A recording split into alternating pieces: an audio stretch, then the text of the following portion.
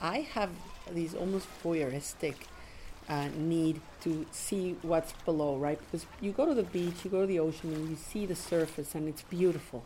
We all love sunsets, the light on the islands, it's gorgeous. But if you put on a mask and you just dip your head an inch or two below the surface, then you can see both.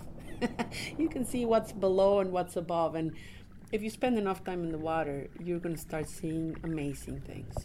The creatures that come from the depths and come close to the surface to feed at certain times of day. Animals like marine mammals that need to breathe close to the surface. Schools of fish, that gather close to the surface. I mean, it's to me the opportunity of taking people, audiences by the hand, people who will never get a chance to scuba dive or snorkel in some of the extraordinary remote corners of our oceans, and giving them a glimpse of what's below the thin blue line that separates what we know from the mysteries of the ocean beneath.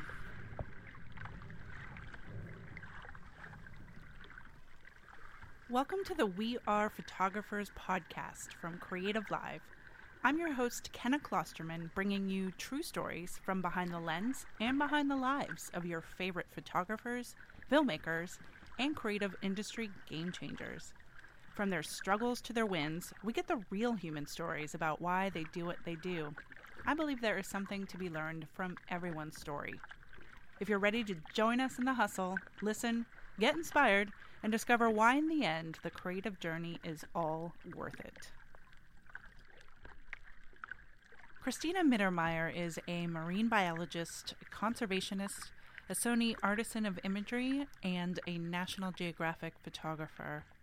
Cristina founded the International League of Conservation Photographers and more recently co-founded SeaLegacy.org with her partner Paul Nicklin.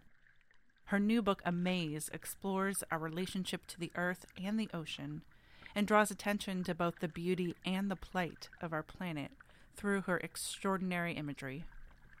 In this episode, Cristina takes us to remote corners of the globe, including below the thin blue line, to swim with and photograph the largest animal on the planet that is 3 school buses long.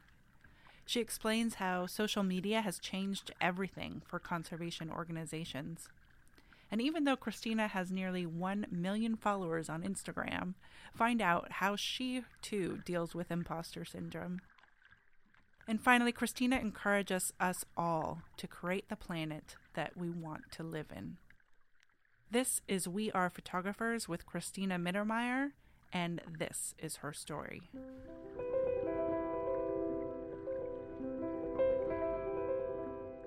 My first experience starting an organization was the International League of Conservation Photographers, and to this day that's one of my most proud achievements because it was a way of really extending an invitation to thousands of photographers out there who wanted to do something for nature, not just for nature, but for the issues that they photograph, and didn't have a platform to do it. So the ILCP is still to this day a powerful, prestigious organization with very talented photographers.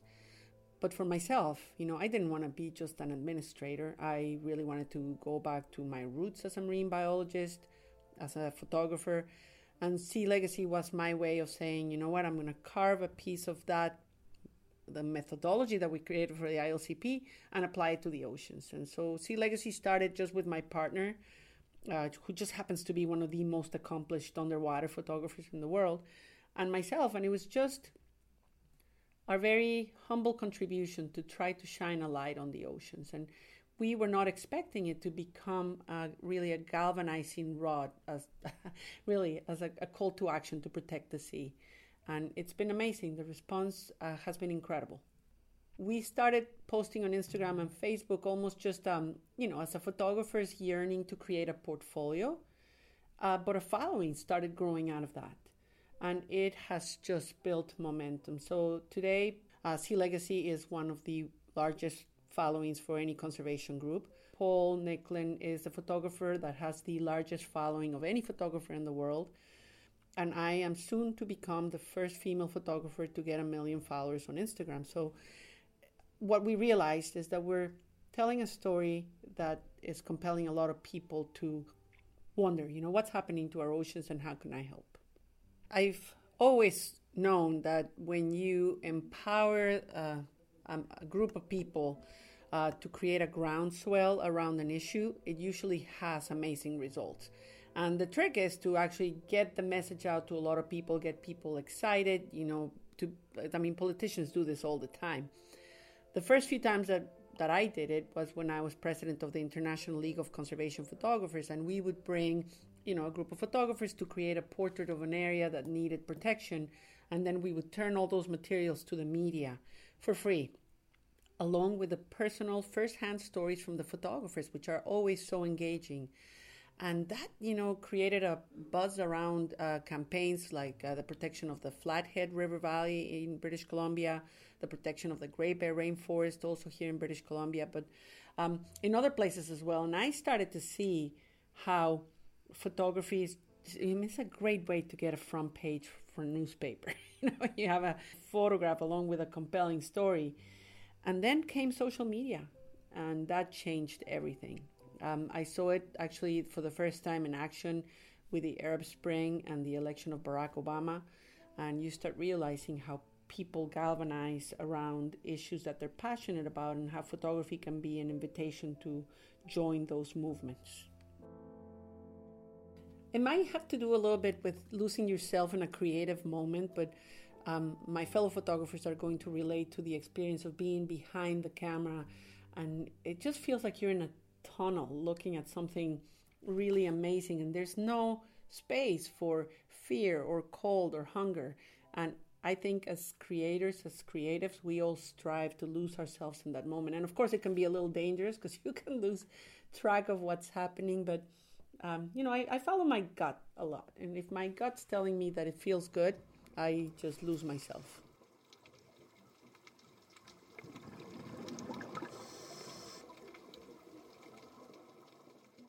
Nothing puts you in your place as an earthling, as a citizen of this planet, as getting in the water with a whale.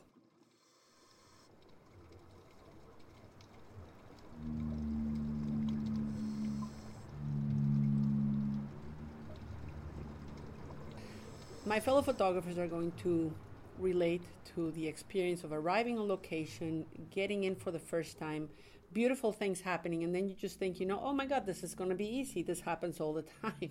Well, that was the experience, First dive, first day, I got into the water, and there it was, a beautiful blue whale. If you can imagine 3 school buses parked, one behind the other, that's about 85-foot animal, and this one was probably about that size. And there it was, in clear water with beautiful rays of light coming into the ocean, and it just gently flipped its tail. It got illuminated, and I thought, wow, never seen anything so beautiful. And I thought it was going to happen over and over again, and it didn't. It's really hard. Blue whales are the largest animal that has ever lived on our planet. They're very powerful. They're in the Azores feeding, and they're feeding on one of the smallest creatures in the ocean. They feed on krill. So they dive about a mile into the dark, deep, wonders of the ocean. They feed for about 15 minutes, and they come out and breathe. And that's your chance to photograph. For every minute they spend underwater, they take about 1 breath. But because they're so powerful, they might dive here and they may surface, a mile and a half away. So you're chasing them with this boat. And it's tricky. You don't want to chase them so hard that they get scared. And at the same time, if you don't get there in time, they will dive again for another 15 minutes. So it's a little bit of a cat and mouse game. And you want to be respectful of these animals. The water is murky because it's productive. So yeah, it was hard. But I will also say this, tourism around whales, swimming with whales and whale watching is increasing. And it is our choice as consumers to pick a place where it's done right, where it's done respectfully. So my humble suggestion would be to go to a place like the Dominican Republic, the Silverbanks, where it's been done for 30 years, and you will experience that spiritual moment that you're looking for. I always say, because people criticize tourism, but the alternative for economic development is oftentimes much worse, right? If you're not bringing money from tourism, you are going to have to bring it from somewhere else, and it's usually extractive industries or oil exploration or whatever. So I think tourism is a wonderful alternative. to develop economies around nature and around indigenous cultures. But it has to be done responsibly, and that's our responsibility, to do our homework and make sure we're channeling our funds, our money, our enthusiasm towards those operators.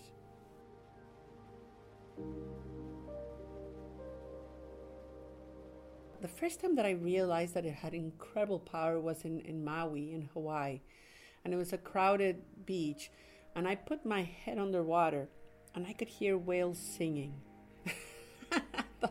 There's a symphony going on underwater. And if you just, take a moment to dip yourself in this blue champagne, you will find an exhilarating experience.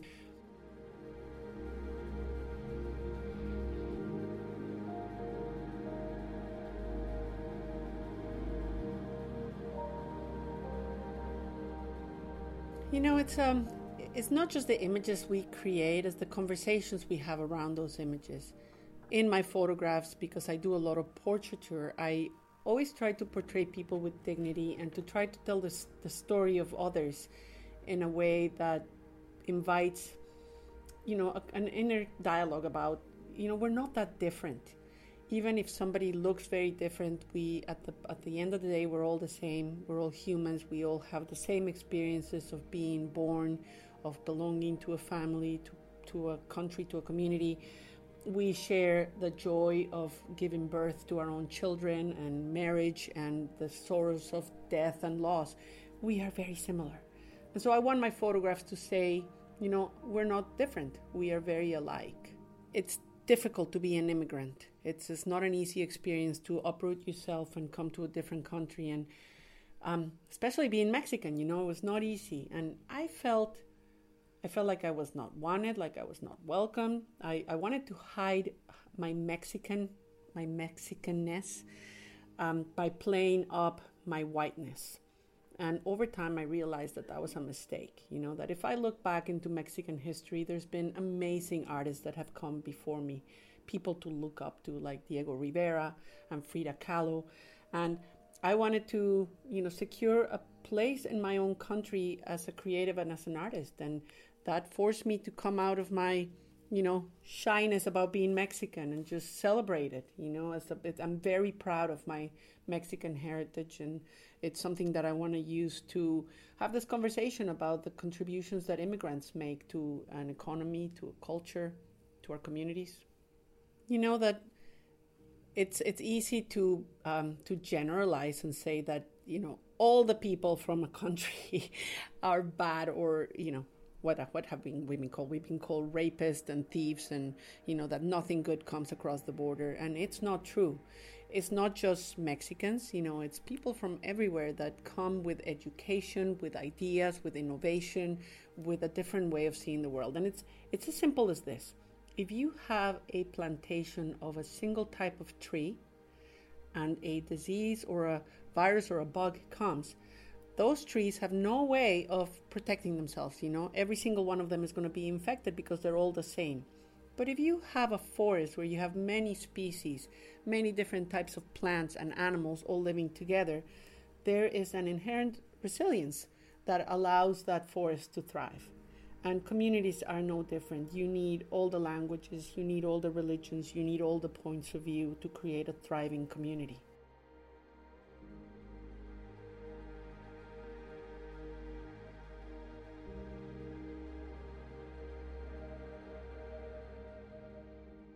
We tend to think about girl power as these powerful CEOs in Wall Street and, women in politics breaking the glass ceiling. But women are empowering themselves everywhere. And because I get to travel and visit people that live in remote communities, I get to meet a lot of strong women. And I just love the power that females bring to their families, to their communities, and to the planet. And so girl power is all about celebrating the efforts, small and big, of women around the world to make not just, their own families and communities a better place, but the whole planet.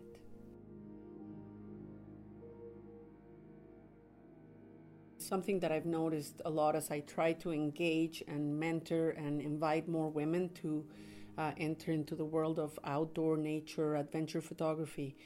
I think first, and this is where creative life is awesome, a lot of women have, it's just like this instinctive rejection of technology, right? They figure that cameras are too complicated. They don't want to get into understanding the ins and outs of how equipment works and what the technology can do. And so that's my first challenge to women out there. It's not that complicated. It's actually quite simple, and it's the first hurdle. The next hurdle is what I call the peanut gallery. Us women, since the time that we're little girls, we are indoctrinated into an attitude of fear. We are told that certain things are not for women, that girls should be afraid of doing certain things. And whenever you try to step outside of your comfort zone, that peanut gallery starts talking to you. You shouldn't be here. You shouldn't do that. It's going to be uncomfortable. It's going to be dangerous. My peers are not going to approve, what it feels like to be dirty, to sleep on the ground, to, get bitten by mosquitoes and have to pee in the woods. That's the next hurdle, to just say, at the end of every great adventure, there's an awesome shower and a lovely cup of tea. But you have to actually be willing to put yourself outside of your comfort zone to engage with the discomforts of nature. I love that there's so many efforts to try to liberate women and girls from those paralyzing conversations inside our own heads. To this day, I look at the work that I've done, and I think to myself, people are about to find out I'm a fraud, that I have no idea what I'm doing. And I have to remind myself that that's not true. So I have a technique. Whenever the peanut gallery or the monkey brain starts talking to me, I close my eyes and I imagine the peanut gallery and I walk them all to a cliff and I just toss them over. Because it's paralyzing, to have this conversation inside your own head that's so self-defeating.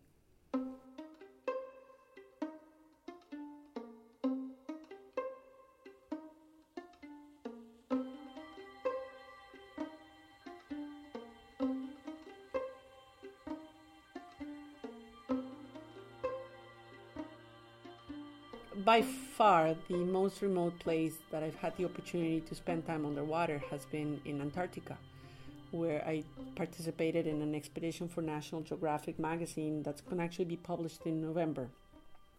And so I spent a lot of time in the water with extraordinary creatures, ranging from crab-eater seals to penguins to cormorants, and the most extraordinary, perhaps, leopard seals, which are large seals that feed on penguins in some of these remote islands. And they're very smart, they're very curious, they're very big, they have lots of teeth, and they like to play with their food. So, Paul Nicklin has actually detailed the experience that he had a few years ago with a female leopard seal that kept bringing him penguins.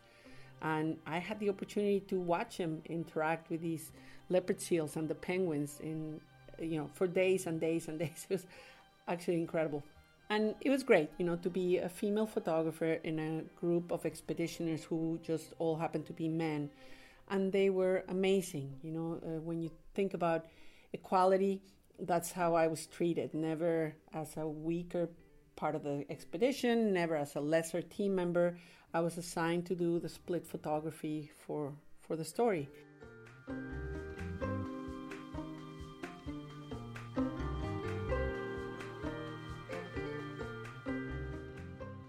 Every photographer dreams of the day when a publisher approaches you to do a monograph, a retrospective of your work. And because I have imposter syndrome, I never thought it was going to happen to me. But when Tenois approached me to do a retrospective of my work, I really wanted to use the opportunity to share some of these passionate themes in my career, in my life, and my work. And so the book is divided into two sections. The first section is called The Water's Edge, because as I look back to the thread of my career as a photographer, it's been surprising to me that 90% of my pictures have been made at the water's edge. It's just a recognition of how dependent humans are on rivers and lakes and the ocean, and just what a beautiful space for us as humans that is. So the water's edge is the first part of the book, and then the second part of the book is an idea that I've been nurturing for a long time. And it's still difficult to articulate it, but I call it enoughness. And it really is, how do you create a sense of fulfillment in your own life without having to rely on external sources of happiness? And so as I think about enoughness, many, many themes come to my mind and many stories that I've experienced in my work. The most important one is that, we have a really weird relationship with money in Western society. But money is like a river that flows through our life. And sometimes it comes in big torrents, it pours in, and sometimes it trickles through our life. But it doesn't matter, that's not the important part. The important part is how you use the flow of your money to achieve some of your biggest ideals and commitments. It's how you spend your money, who do you support, your charitable contributions, your enthusiasm. It's not just money, it's all our resources in life, our influence, our volunteering. It's how you direct that to create the planet that you want to live in that really creates that sense of enoughness. And enoughness just means being fulfilled, knowing that you're enough, that you have enough, and that you can contribute enough. I love this visual of the little blue planet going around the universe, so big, so lonely. And here we are in our tiny little spaceship. There's nowhere else to go. And this little bubble has evolved for millions of years to provide everything we need: clean water, clean air. And the part that people the politicians, the corporations forget is that our entire economy, all the well-being, everything we buy comes from nature at some point. And it's great to say we're going to create more jobs by wholesaling nature, by saying there's not going to be any more protection. You can rape and pillage it all for the short-term creation of more economic growth and jobs. It's not going to last very long, and it's very short-sighted. And there's nowhere else to go. I love Elon Musk, and I love the ideal of going to Mars. But guess what? 8 people are going to go, and the other 8 billion are going to stay here. It's easy as environmentalists to scare the hell out of people, to say it's all doom and gloom and it's going to hell. But unless you show people that there's a way forward, that there's still solutions, that we can still do so much, and give them an opportunity to participate, and then show people how their small contribution has a huge impact, then people feel empowered and hopeful instead of desperate and defeated. So the Tide as an online community is not about giving, but about participating. And people donate to our work on a monthly basis. They basically subscribe to the Tide. And by me being members of the Tide, they get a lot. They get to come on expedition with us virtually. They get to participate on raffles to actually go physically on an expedition. They get behind the scenes content. They get special tutorials on techniques in photography, not just from Paul and myself, but the other members of the collective. And more importantly, they get to use their voice, their participation in important campaigns. And we've had actually some amazing wins. We created a campaign to try to stop drift nets, these enormous nets that catch every creature in the ocean off the coast of California. And we gathered something like 120,000 signatures in 2 weeks. And that was enough to convince the California legislature to consider this bill seriously, and it looks like it's going to pass. We are going to ban drift nets using the power of the Tide. And so, the Tide is just an invitation to help us turn the tide. If you want to find out more information about Cristina or SeaLegacy in order to help turn the tide, go to SeaLegacy.org. Every voice truly counts in protecting and conserving our precious oceans. A huge thanks to Cristina Mittermeier and SeaLegacy for contributing to this episode. I'm Kenna Klosterman, and you've been listening to the We Are Photographers podcast from Creative Live. At Creative Live, we believe that there's a creator and a photographer in all of us, and yes, that means you. If you're looking to get fresh perspectives, inspiration, or skills to boost your hobbies, business, or life, head over to creativelive.com. If you haven't already, subscribe to the We Are Photographers podcast wherever it is that you get your favorite podcasts. So thanks for tuning in, and we'll see you next week for another episode of We Are Photographers.